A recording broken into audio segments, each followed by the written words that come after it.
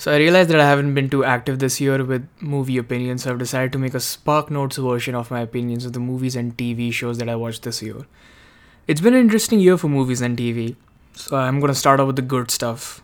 Before Padmavat came out near the end of January, we got two very different films. We got Kalakandi, which was basically a compilation of three different stories that was somehow connected to one another.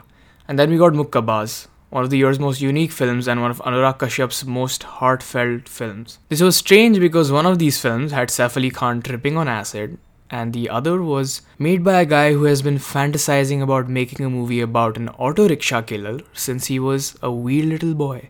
So far, the year looked pretty good, and the fact that Padmavat finally opened in theaters and nobody died was a good sign. In March, we got Pari, and it was alright. It was nice to see a horror film actually try to be scary with an actual story and characters instead of just having Vipasha Basu breathing heavily in dark scenes. It was a welcome change for horror movies. Then in April, October came out, and man, I thought about this movie a lot after watching it. This movie is this realistically brutal tale about how this one incident made such a huge impact on the main character that it changed him forever. It's a story about loss, and it reminds us that not everyone is guaranteed a happy ending, so you gotta make something out of the little wins in life sometimes. The next movie I watched is on the good side of the list because it wasn't a bad movie, but it wasn't great either. It was just somewhere there in the middle. So Sanju was one of the few movies that split audiences this year. There was good in this film. I loved watching the character of Sanjay Dutt being an absolute shithead to his friends and family. Surprisingly, this was when the movie was at its best for me. I could watch an entire series of Sanjay Dutt being a horrible person to everyone around him because I truly believe that this is what he must have been like when he was a young little cokehead. It was a good movie for the most part, and it was fun to watch too. It had good performances, and at its best, it's a fun watch if not taken too seriously. So the next movie I watched was Bhavesh Joshi, and I was really rooting for this movie. It was a grounded vigilante movie directed by Vikramaditya Motwane. Motwane has made films that I've enjoyed in the past, so I was excited, but after watching the movie, I was let down because of what it could have been.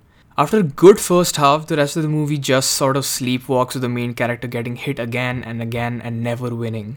It isn't till the very end that we actually see him achieve his full potential. The movie could have been better if the first half of the film was about getting knocked down and the second half was about getting justice. In August, we got Karma, and it was a really fun movie. I made a video about it. You can check it out. I'll put the link. In August, we also got Sacred Games, which was one of the best content I've seen all year, and I really look forward to season 2, and I made a video about it with my friend. I'll put the link down below. Sri also came out in August, and it was one of the best films of the year. The writers did a great job of blending horror and comedy and told this extremely unusual story, which is supposedly based on real-life events. Rajkumar Rao, Pankaj Tripathi, Aparshakti Khurana, and Abhishek Banerjee were great in their respective roles and produced some very memorable moments on screen. Shraddha Kapoor is also there in this movie. So it's a good movie, definitely check it out if you haven't already. And now September was around the time that I started getting kind of busy, so the only movie I actually watched in theaters was Man Marziya.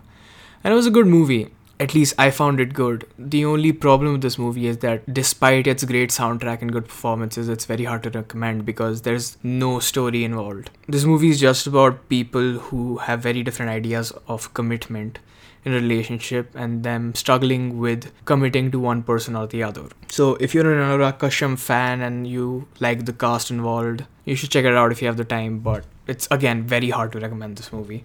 In October, we got Andhadhun, and it was probably my favorite film of the year. Everything about this movie worked so well. It was hilarious and terrifying, and I enjoyed every second of it. The performances were so great, and the music is just amazing because Amit Trivedi cannot do any wrong.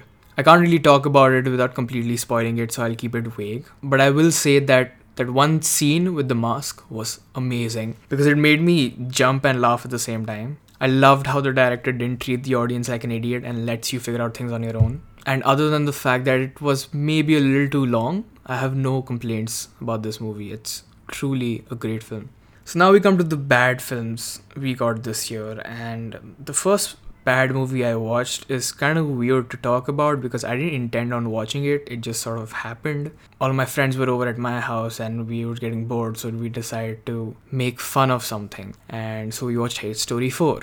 I just felt like I wanted to be mean to something, so I put it on and I'm so split. I never want anyone to watch it but at the same time, only people who have seen it will understand how insane it is. It was a shitstorm of emotions and dramatic reaction shots, and I loved and hated it at the same time. The next movie I'm going to talk about was probably one of the worst films of the year. Race 3 was a bad movie. Nobody in the film looked like they gave a shit except for Anil Kapoor. I really believed for a while that I had seen it all after I saw Salman try to do a Russian accent. A part of me died after watching this movie. It hurt me. Race 3 hurt me. If Race 3 hurt you too, make yourself some hot chocolate, curl up in a corner and cry. If you can't cry, then ask your chain smoker friend to blow some smoke into your face so you can kickstart the process. Weep uncontrollably till you're dehydrated. Drink some water and repeat the process.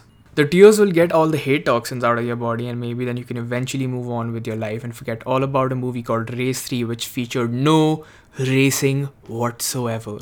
So the next film on my list, it's not really a bad movie, it's just made me feel nothing. Everyone who watched this movie seemed to enjoy it, and I just didn't.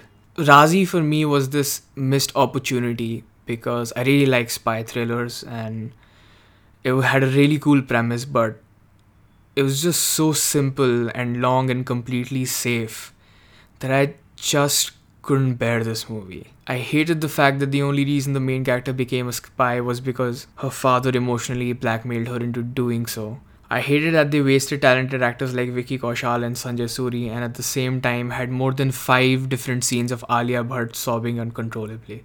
I hated the fact that for a movie that was based in Pakistan, instead of exploring the locations and doing something interesting, the 2 locations we get to see the main character in is the house and the market. What was especially hilarious is how she has to kill almost all of the members of the family she was married into just because she was a shitty spy who is horrible at covering her tracks. Oh no, I actually got my husband assassinated by being blown up by a grenade.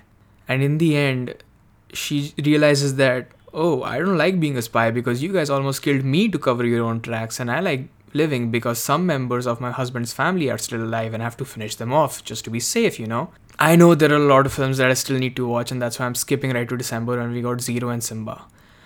Both movies made me laugh out loud, and both for very different reasons.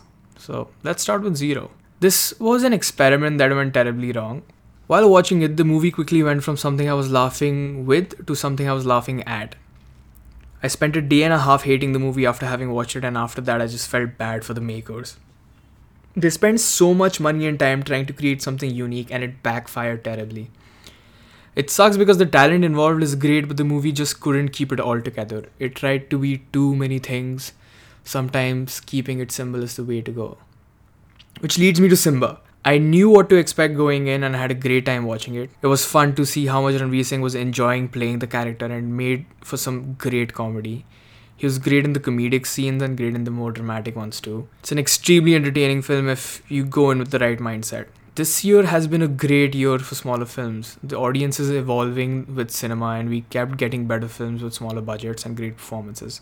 And you don't need to wow audiences with extravagance in order for them to have a good time anymore. That's why movies like Stree, Badhaiyo and Andhadhun did so well, because they're all story based. And I hope to see more of these in this year. That's it. I guess I'll talk to you guys soon. Thanks for listening.